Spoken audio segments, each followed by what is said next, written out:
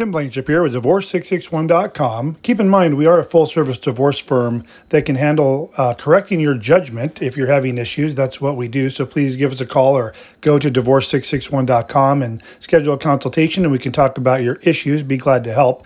But today we're talking about the Los Angeles County rejection sheet, FAM001. If your judgment was rejected, you would have received this form with some items marked. And what we're talking about in this video is under section, the form FL141, item number 6 on the judgment reject sheet. It says, must be submitted by the petitioner and the respondent as to the final declaration of disclosure, blah, blah, blah. Or in the alternative, you can mutually stipulate to waive the final declaration of disclosure by filing form FL144. So what I want to talk about in this video is on that FL141, there are two sections.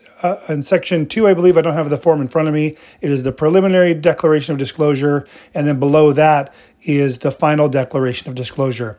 When we assist our clients, we file both the preliminary and the final disclosure on the 141 at the same time. We're not actually filing the final declaration of disclosure. We're marking that we are waiving the final declaration of disclosure and also attaching to the judgment package the FL144, the waiver of final declaration of disclosure. So going back to the 141s, number 4 and 5 reject items, you cannot waive those. Neither party can waive the preliminaries, but by mutual agreement, you can waive the final declaration of disclosure. Tim Blankenship, Divorce661.com. I hope you're having a good day. We'll talk to you soon.